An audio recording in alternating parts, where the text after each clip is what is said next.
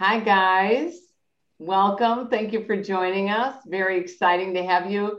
Marissa, Barbara, I see Bonnie, Bobby, Lorraine. This is wonderful. Pete, Buddy. I love these people. And I recognize you. This is going to be a big webinar for us. I see Jackie and Lynn and Kimberly, Emanuela, Mary Pat. Love this. Ann is on. Luann, Rebecca, Tanya, Betty, Nan. I love this. You guys, we're packed today, just so you know. I'm Sara Kooperman. I'm the CEO of SCW Fitness Education. I'm also the CEO of Water in Motion and one of the co-founders of the SEAT program. It's called SEAT Fitness. It's supported exercise for ageless training, which is very cool. SEAT, it's chair workout. Okay, very cool. We're very excited here. I've got Alex Bryce with me, Keli Roberts, Rosie Malaghan. Keli is an SCW faculty member. She leads the personal training cert. She also leads the active aging certification. She was named IDEA Fitness Instructor of the Year. She was also awarded Best Female Presenter, and she's also been inducted into the National Fitness Hall of Fame. Rosie is someone that we've been very lucky to meet over this pandemic, and we're excited to have her presenting at Midwest Mania with us. She has over 15 years experience in teaching and counseling, both virtually and live. She's a fitness, yoga, leadership, and organizational development leader. She holds a master's degree of science and has served as an adjunct faculty member at the University of Rhode Island. So welcome, Rosie. And then we have Alex Bryce, who there's very few people I can say have personally trained me, and he's one of them. He's fabulous. He holds a master's degree in exercise science with undergraduate degrees in strength and conditioning and sports nutrition. A little frightening. He is certified strength and conditioning specialist from the National Strength and Conditioning Association. He's also currently pursuing his doctorate in physical therapy. So I've got these amazing people on here. So I'm really excited about this. And we're going to be talking about hips. Hips don't lie. Do you guys know there are over 400,000 hip replacements in the United States each year, and the numbers keep rising. Now, one of the things, I'm going to start with you, Alex. I'm going to say, we were talking about this and we were talking about, are these hip replacements really effective? So can you share with us your thoughts? Well, I see that number as very concerning. And despite the fact that there continue to be improvements in surgical methods and outcomes, my goal is always to prevent as many people as possible from going under the knife as I can. And there is a compelling argument to make that hundreds of thousands of those surgeries were probably unnecessary if earlier intervention measures had been taken, or if non-surgical rehab or therapy measures were exhausted prior.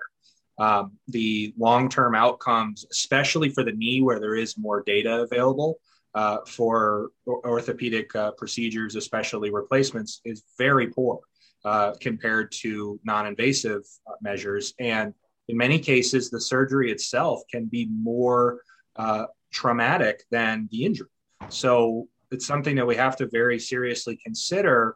And it isn't as simple as MRI, diagnose, decide to go under the knife, and now we're good to go. And I don't want to take too much time, so we can come back to it later. But even the idea that we can accurately diagnose problems at the hip, or really any joint, from MRI or X-ray really does not hold up to the available evidence. Many of the issues that we see on imaging that will be diagnosed as labral tears, edema, cam deformities, et cetera, at the hip are also seen in people who are completely asymptomatic. So it's a much more convoluted area than you would think. And I'm going to try to exhaust everything that I can from a strength training or exercise perspective first before just popping somebody under the knife, especially when so many of these hip replacement patients are sedentary.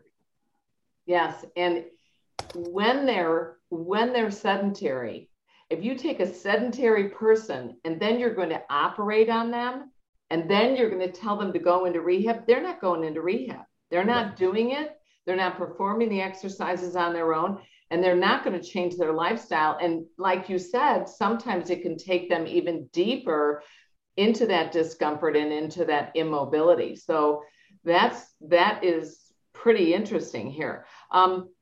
One thing I want to say, you guys, would you do me a favor? You can move your mouse. You can go to the bottom of your screen, and there is a share screen button. And if you go to the left, you're going to see your chat box. Go click on that chat box. I love it. People always tell me where you're from. I love this. Hi, Mary from Maryland. But you can also ask questions. Ask these people questions. They know what they're talking about. Keli, you work consistently with older adults, and you work through personal training as well as group exercise. What are you seeing that leads up to some of these injuries and hip replacements? If someone's really active and they have a hip injury or they've got a lot of osteoarthritis, it's often due to a lack, what I see anyway, is a real lack of flexibility, that they are actually moving. I've had a client who was a tennis player who had both her hips replaced, and she was very, very active, but she was also very, very tight. And another client of mine who takes my class recently, like 2 years ago, had her hip replaced, and again, very tight, and reasonably strong and very active. So, but is this tightness that you're seeing that you think leads to a lot of these injuries? Well, I think tightness can lead to a lot of wearing on the joint for sure. The hip joint loves space, and when things really tighten down, you're going to get a lot of wear on the cartilage. And so I see, just from my experience, a lot of people who are active, who are getting their hips replaced, to appear to be very tight in their hips. And I think, Rosie, you were talking about, when I asked you before we turned the camera on, about what type of exercises you work with these people. And you brought up chair yoga. And what other modalities do you try to implement, let's say, before the surgery, after the surgery, and do you work with the physicians or the physical therapists? What do you recommend? Prior to surgery, I think it's really important that somebody prep and get past, if they have been sedentary, right? Get them up and moving before they have the surgery. So walking, climbing stairs is more of an everyday occurrence and for longer periods of time. Inside the gym, a lot of balance training.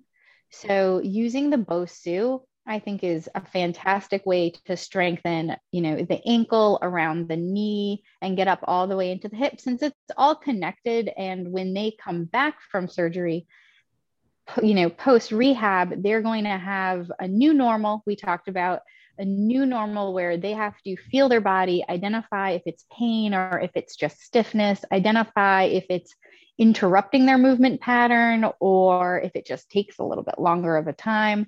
So sitting to stand motions, ankle pumping, adding glute bridges on a regular basis to really release the hip flexors.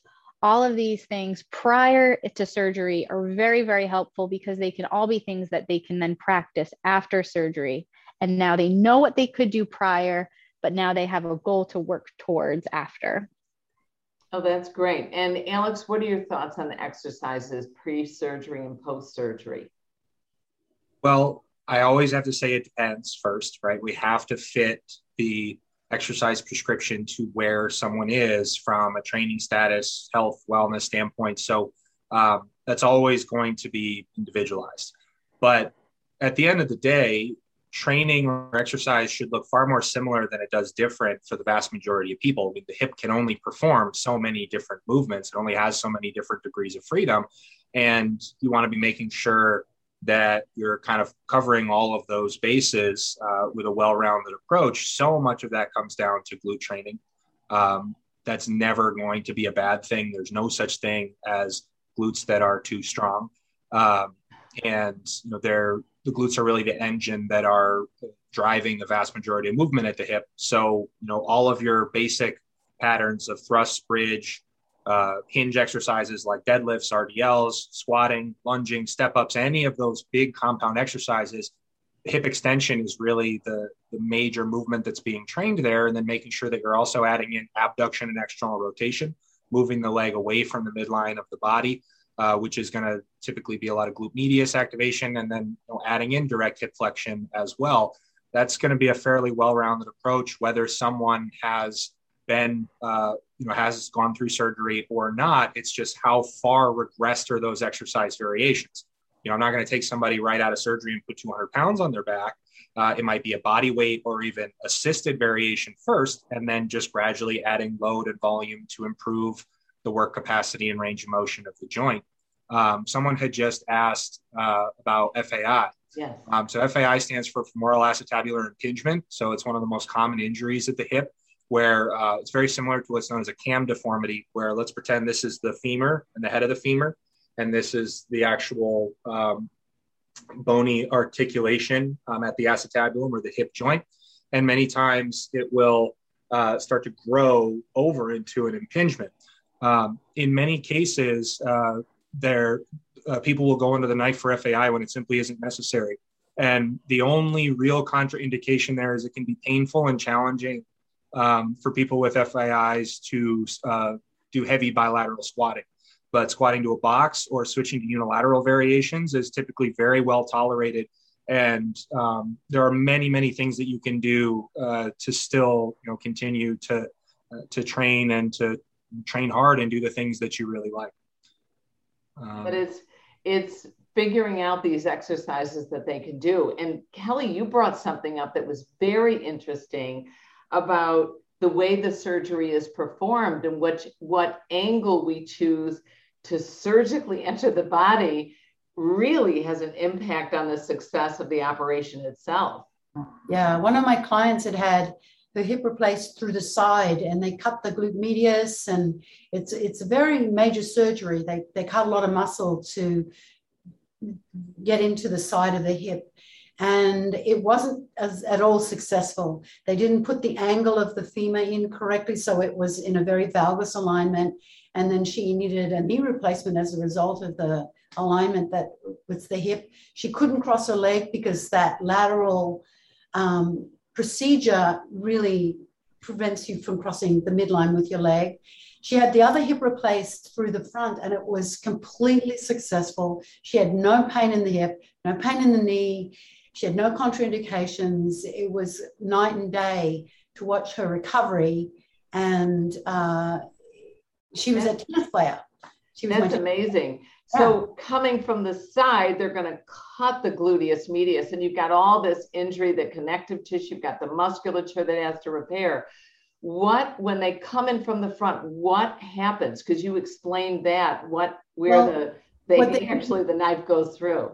Yeah, they don't cut muscle. They open, they spread between the rectus femoris and the psoas and open through the hip that way.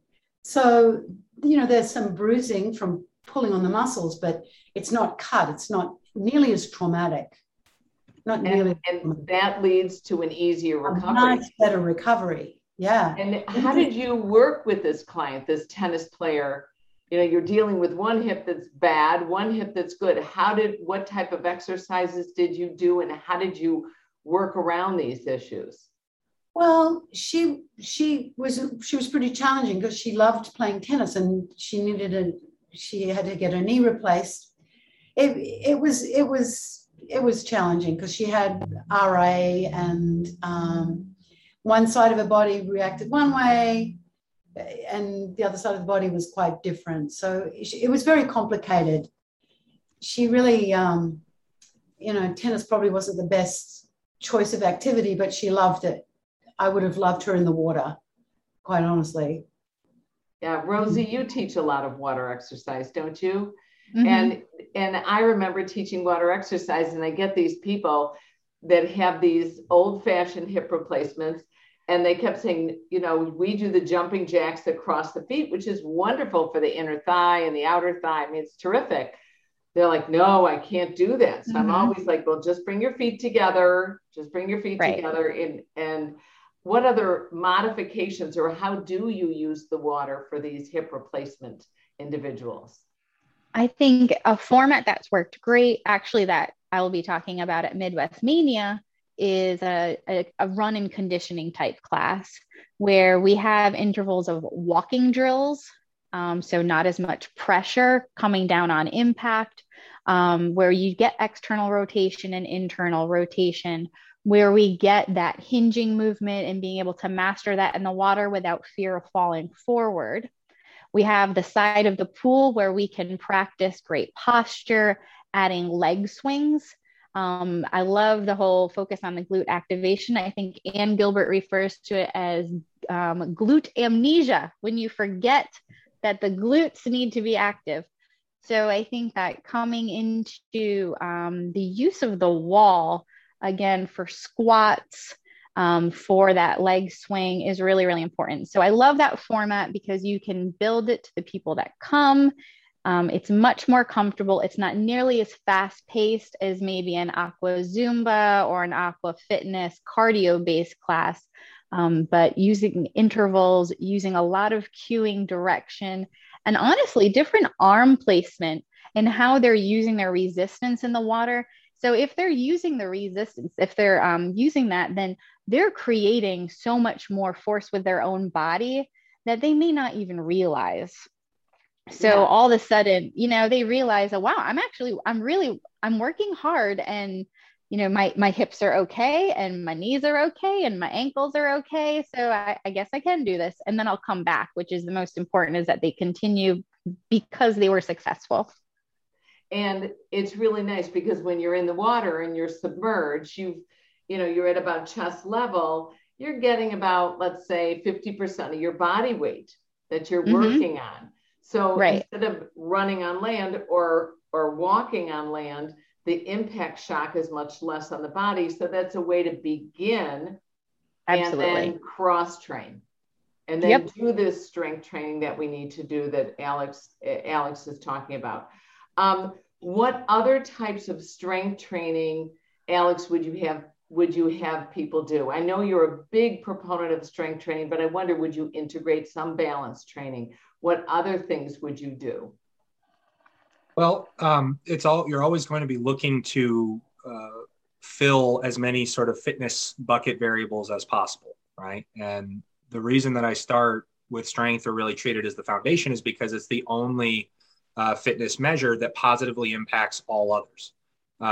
You can't say that about energy system development or power or coordination training or agility, any of those things. Strength is the very middle of that Venn diagram. And my biggest concern with any of my clients is I'm trying to make them harder to injure. I'm trying to improve their resilience of all of their tissues, because strong people are harder to kill than weak people and are more useful. Being weak is the true risk, not being strong. And we have to kind of remove that stigma of fear of injury in the weight room, because any sort of smart programming is going to make an enormous difference there for just improving someone's resilience and hardiness in and outside of the weight room. In terms of specifically balance training, I would argue that for adults, truly training balance in a vacuum is essentially impossible, because once your vestibular system is fully formed, any balance work that you're doing is very task specific. It's not going to transfer. So like tightrope walking is only going to make you better at tightrope walking. It's not going to make you any better at surfing. And typically when we talk about balance, what we truly mean is stability, or the ability to resist sway or changing our center of mass. Well, stability is an expression of strength. So we're right back to strength training again. And for any adult working on unilateral exercises or things where it is challenging for them to stabilize and maintain position is also going to have a downstream effect of improving balance in the vestibular system and proprioception. Now, there can be some exceptions if you're coming right off of surgery. And if you're coming off of surgery, we're kind of starting all the way back at the bottom of movement ability, and there might be some lack of awareness depending on how invasive the surgery was itself. There could be some issues with recruitment due to, the actual incision, like we've talked about, cutting certain muscles or innervations or nerves. So there can be more of a time and place for something like being on a BOSU or being on an AirX pad or something along those lines. But in general, things like unstable surfaces are extremely ineffective because they just decrease muscle activation and they decrease your body's ability to perform. And this whole idea of, we're training stabilizers, the idea of like regular muscles versus stabilizers really doesn't hold any merit. If you're looking at what muscle groups stabilize a joint, you're just back to the biggest muscles. The glutes are going to be playing a huge role in stabilizing your pelvis, whether you're on a balance board or not. So I think, there's this dichotomy where people consider strength training or balance training or flexibility training. But if you are loading your body through a full range of motion and if you are progressive with anything that you do, in a lot of ways, a rising tide floats all boats, and you're going to see improvements across the board. And so strength training is going to help your cardio. It's going to help your balance. And in some ways, it'll help your flexibility if that strength training is done evenly. Absolutely. Or working in opposition. And that's interesting. I mean, I got to be honest with you. I'm with Rosie. I'm a big BOSU fan, but we've got the science, exercise science is constantly changing. And in some regards, it's contradictory. And it depends on what researcher at times you listen to. Keli, are you doing balance training with your older adults? Do you do skill work with them as well? If they're tennis players or that they're going to go out and ski, let's just say. Yeah. Well, no, I have some older adults who ski. I absolutely do balance training, but it's not in a vacuum, as Alex talked about. The stuff I do is strength-related balance training where I might put them in a position where I'm narrowing their base of support for an exercise. But then I'm not going to put them at such a mechanical disadvantage that the balance is hijacking their ability to perform the exercise strongly. I want them to get strong first and foremost. I really agree with Alex about that. But I might do some exercises where I do some dynamic balances, like say a side lunge into a single leg balance, like that, to a tandem stance here, something really dynamic where there's some proprioception and dynamic movement as well as balance involved. I don't do a lot of static balance. Yeah, and I also noticed there's a good eccentric movement going on when you draw that knee up, and that helps to hypertrophy the muscle quicker by focusing a little bit more on the eccentric movement pattern, which is really great. There was a question. I had the posterior approach on both hips and was walking the same day after surgery. Now that's interesting. I don't really know what a posterior approach is on the surgery. Keli, have you heard that, or can you explain that a little bit? Yeah, they go in through the back, but it's a little bit more invasive than the front procedure. It is a little bit more invasive, but I'm surprised.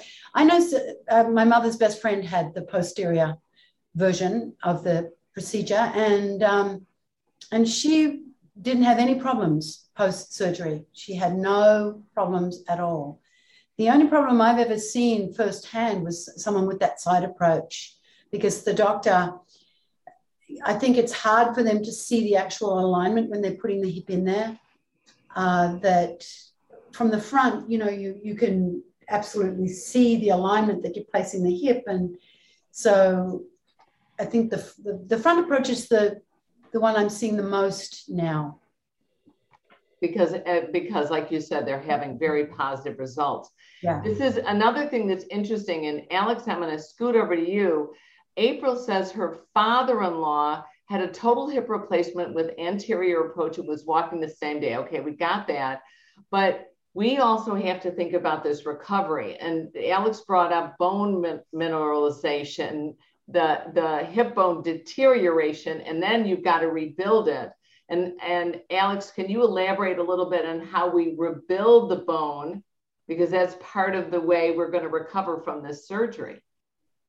Sure. When we're looking at the physiology of aging, a natural loss of water and bone mineral density does occur. And we can't attenuate all of that entirely, but we can certainly slow that process drastically simply by being active. Strength training is not the only way to go about that to impact bone remodeling. In fact, there are a number of studies that have shown that elderly lifelong runners have significantly more dense bones than their sedentary control counterparts at any age. And actually, one of my closest friends is currently doing a lot of bone remodelization research as an assistant professor at UPitt. And one of the things that his lab has found is that multi-direction plyometrics are also extremely effective in inducing changes, positive adaptations in bone mineral density. Strength training and that sort of compressive load is one of the factors, but after a while, your body adapts to that fairly rapidly. But we also have to talk about diet. Many people are not consuming enough protein on a regular basis, and that is even more true in hopefully not active agers, but certainly in the senior population at large. And making sure that you are consuming adequate protein and calcium is certainly going to make a difference. When we look at something like degeneration, which is a little bit of a wishy-washy term, we can use a little bit of an analogy for that, or for disc herniations, or bone on bone is not a real diagnosis, but doctors will tell you that they're meaning a loss of hyaline cartilage. That's essentially wrinkles on the inside, if we want to use an analogy, right? And we get that imaging result from the MRI, and we're so convinced that there is something absolutely wrong and that that's a problem and that we have to do something about it. If you're symptomatic, if you have a ton of pain, if it's impacting your activities of daily living, if you can't sleep, well, then of course, a more serious intervention is going to be necessary. But if you didn't even know that you were walking around with something like that until your doctor tells you, that diagnosis can actually do far more harm than good, because it can start to be part of your identity. And then we can get into a hypervigilant state where we're super aware of that. We avoid activity. We start feeling tighter, stiffer, loss of function. So we are more hypervigilant. We avoid activity. And that cycle just continues to perpetuate until we're stuck in a chair, and that's all we can do. So, sorry. What I was going to say is, Rosie, you've got like a combined expertise both in fitness as well as counseling, and you probably deal with a lot of clients that, it's almost like they've been told they're immobile, and that it comes true. So how do you work with the mindset of an individual that is rehabbing from hip surgery or contemplating the hip surgery? Well, I think, Alex, that was a really good transition in saying that psychologically things are going to change. And what I do is I ask really specific questions, and I get them to identify if it's really, number one, are you aware of it? Because they'll say, oh, it hurts. Oh, I can't do this. My doctors would be so mad if I come back, if I have to do this again, right? They get very, very nervous. So is it an awareness? You just know that joint is feeling something? Is it pain? Is it a discomfort, right? So we talked about everyone has their own threshold of pain. So I need to work with this person to identify and understand their threshold of pain. I will say on a scale of 1 to 10, with 10 being the absolute pain, you cannot move, you cannot do anything, and 1 being you could do anything. Where are we right now? And I'm going to take note of that. So I have my notebook, I'm ready, and I'm going to work on that from week to week and see if their threshold is starting to diminish. But I want to make sure that I check back with them after 24 to 48 hours and ask, what does it feel like now? Was there swelling? Did you need an anti-inflammatory? Did you need ice? Did you feel discomfort? Was it waking you up at night in the middle of the night? So there's a lot of different factors that I can do so that they can start to identify really that, 1, this is just my new normal. This is maybe just stiffness. This is maybe just fatigue. This is not necessarily pain or a bad thing.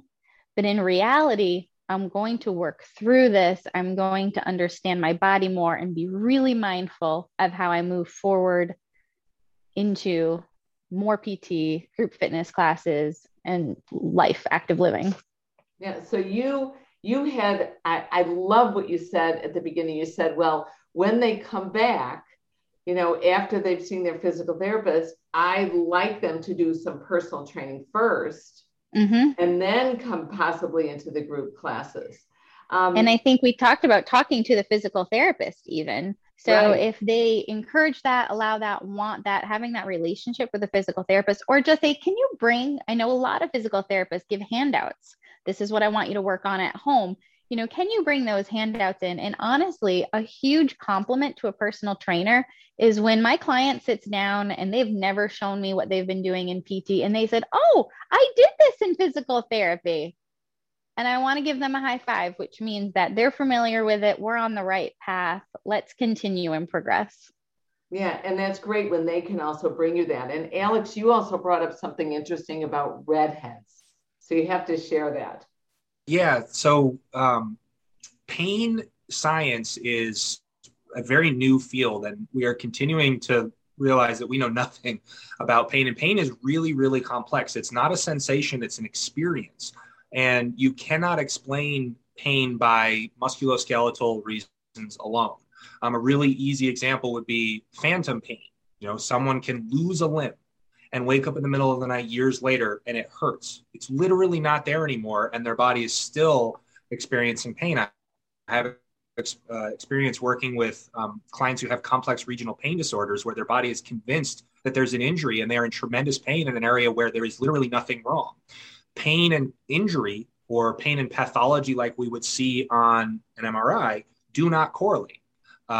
If we screened every single person who's attending this webinar, I would bet my bottom dollar that at least half of us, maybe as high as 80 to 90%, would show something along the lines of an FAI, a labral tear, a cam deformity, edema, something at our hip and or knee, or even half of us are probably walking around with disc degeneration, but we're asymptomatic.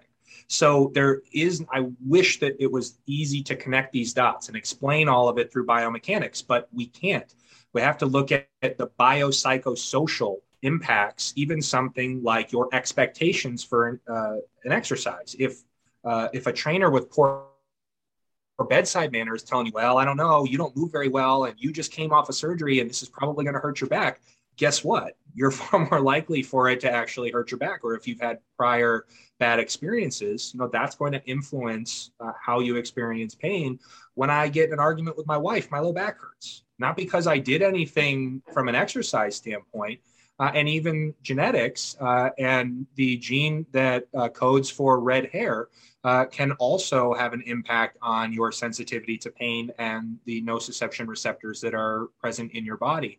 So pain is a very, very complex subject, and it's really frustrating because so often it is illogical and we don't have clear, rational explanations for why pain is occurring. And the more we learn about it, the less biomechanics and technique and posture seems to have in how we experience pain.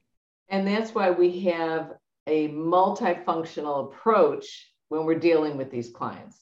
It's great to have the strength training, but we need the cardiovascular training. We need the flexibility. We need the mind-body connection through meditation and things of that nature.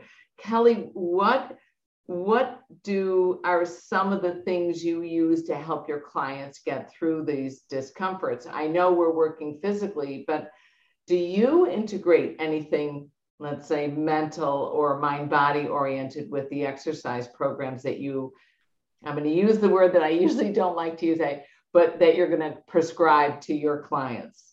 Well, I don't know about prescribe, but I love the water. I think the water, like post surgery, is a really good once there's no risk for infection.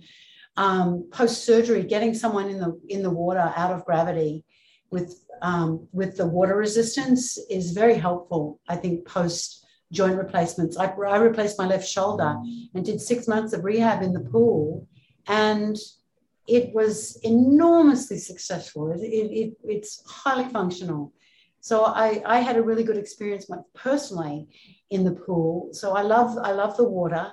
And I also, Rosie mentioned, you get that sheet of paper from your physical therapist. I always get my clients to bring in that piece of paper. And then I use that as a guide to progress the exercises from those exercises that they've already been doing, because they have a familiarity to the exercise. I can progress them nicely and make it a little bit more challenging and build the program around those functions. And that's great to have that sheet of paper and asking for it, requesting it. Being a lawyer, of course, I would highly recommend, I would basically demand to get a note from the physician that it's okay for them to begin exercise. And I also would get an informed consent form, which is basically a waiver of liability that tells them, you can get injured, you can feel pain, you can die, you can get infections, from exercise. Seriously, you want to inform them of all the risks and have them sign. In the United States, they're being upheld in courts all over the country. Some states are a little bit different and they don't uphold it. Canada is a little reticent and they don't support it. But in North America, in the USA, they are supporting these things. Rosie, what type of strategies do you take? I know you said that you love the water, you love doing balance training, and you get that sheet of paper. I wonder, I'm going to try to do this. If anybody who's on this webinar has one of those sheets of paper that you got from your physician, I want you to send it to us. Beth, would you put my personal email address in the chat, if you wouldn't mind, the sjcooperman@gmail.com. Just put it in there. Email it to me, and I will make sure that we will attach it to the recording so that everybody at least can see one or two. Send me a couple. I've seen a couple people in the chat have had hip replacements. And Keli, you had your shoulder replaced, so I'm sure they gave you a sheet of paper. When I had my knee surgery, when I had just my, meniscus repaired, I got my exercise sheet, and my husband thought I was ridiculous, but I'm going through every exercise. He's like, Sara, you're nuts. You know more exercises that are on these 3 sheets of paper, but we have to follow them. But these things are great. So if you could be sure to you see, there's my email address. You don't need to add the exclamation point or the smiley face. I think Beth thinks it's very funny that I'm going to get all these emails. So thank you. But it's really good. Now, what stretches are benefit to help increase the range of motion? What specific stretches would you recommend, Rosie? I think that if you don't have your clients doing some chair yoga already, I think that is a great place to start. Lots of extensions, lots of confidence in your clients because they're already sitting, they're not in fear of falling. This gives them a way to participate and feel good about it. So I love seated sun salutations. I love single leg extensions from a seated position. Side bends with a wide leg. So almost like a plie squat leg, but with a side bend. I think important to be able to rotate and work on knee dips, almost like a lunge, but on a chair, right? You're facing sideways. I think those are all really, really important, as well as your modified pigeon, your seated figure 4, and again, with the hip hinge forward and back. I think those are all so doable and can be done at any point, as long as you have a safe chair that's not on wheels. And that really, guys, remember to tell them that, because that's not something that always comes up. Ideally without armrests, maybe a stiff cushion or bender ball in the back of your chair so that you keep a nice spine. That's all really good ideas so that they can feel most accessible while they're being. Yeah, that's great. And challenged. we just got a question from Kim. Kim asked, now that I'm 2 months post-surgery, would standing yoga be good to start with? And I'm gonna jump in here and say, you got to get cleared by your physician. You got to get cleared by your physical therapist. And if your physical therapist tells you, yes, you're ready, you're ready. The same way we can't tell somebody's fitness letter, their fitness level by a number. You know, I'm going to just tell you, I ski like I'm 32 and I'm 62. Okay. It's thrilling. I love skiing with my kids' friends, and I kick their butts on the slope. You're not a number. You're a fitness level. So I can't tell you 2 months, 1 month, 6 weeks, you know, that when you're ready to do something, talk to them. Standing yoga is great. You just have to make sure that you're with the modifications and you've got the support of whatever position you want to move slowly through each movement pattern. But again, that's my opinion. I'm done. I can't believe we are getting close to being finished. I mean, I feel like we could keep going for quite some time.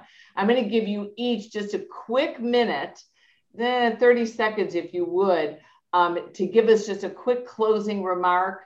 I'm going to start with you, Alex, if you don't mind, about what we can do, hips don't lie, how we can prevent these hip replacements. Absolutely. Yeah. The two biggest things that I could say are walk every day, not just for the physical benefits, but the psychological, mental benefits, being outside, et cetera, and strength training. You know, focus on training your glutes, compound exercises, the lower body movements like squatting, lunging, deadlifts that nobody wants to do, and focus on squeezing your glutes and get them big and strong. And hopefully we can prevent you from having to go under the knife in the first place. That's great. Because if you squeeze your glutes, if you don't squeeze your glutes, nobody else will squeeze them for you. Okay. All right. Rosie, closing, what do you recommend for after? What's the first thing you recommend to people if they come back after physical therapy to join you? The first thing I ask them, of course, is what you talked about, clearance, making sure they're good to go and encouraged to then proceed forward. And then I would encourage them to set up an appointment with a trainer one-on-one so that they can reevaluate what's going on in their body and they can reevaluate what their new normal for stiffness, fatigue, pain, and discomfort are before they're moving into a class where honestly, ego sometimes takes over. Oh my goodness, I can no longer do what she's doing. So we don't want to worry about that in the beginning. Straight out of rehab, we want to worry just about you. What are you thinking? What's going on? And you're the priority. And then when you feel confident after a few sessions in PT, love the aqua classes, love the chair yoga classes. And I think those are a great place to start. Wonderful. Thank you. And Keli, what are your thoughts for training your clients to get back in there, play tennis again, go skiing again, go hiking again? Well, I love to talk to the physical therapist. I'm a big one for working with the physical therapist very directly. I feel very comfortable being able to recommend different exercises for my client if I know what they've been doing in physical therapy and what their therapist wants them to do. Then I feel very safe moving forward in that direction. I love the water. I love working on flexibility as well as strength and keeping that mobility. And I love I love what Alex said about walking, and there's so many different ways you can approach it, but definitely strength, flexibility, and under the guidance of a physical therapist wherever possible. Wonderful. Thank you guys so much for joining us tonight. Beth, Keli, thank you so much for running this wonderful webinar. And thank you all for joining us. We had over 300 people register, 100 show up. And Keli, Rosie, and Alex, I salute you. Thank you so much for sharing. Take care, everybody, and have a great night.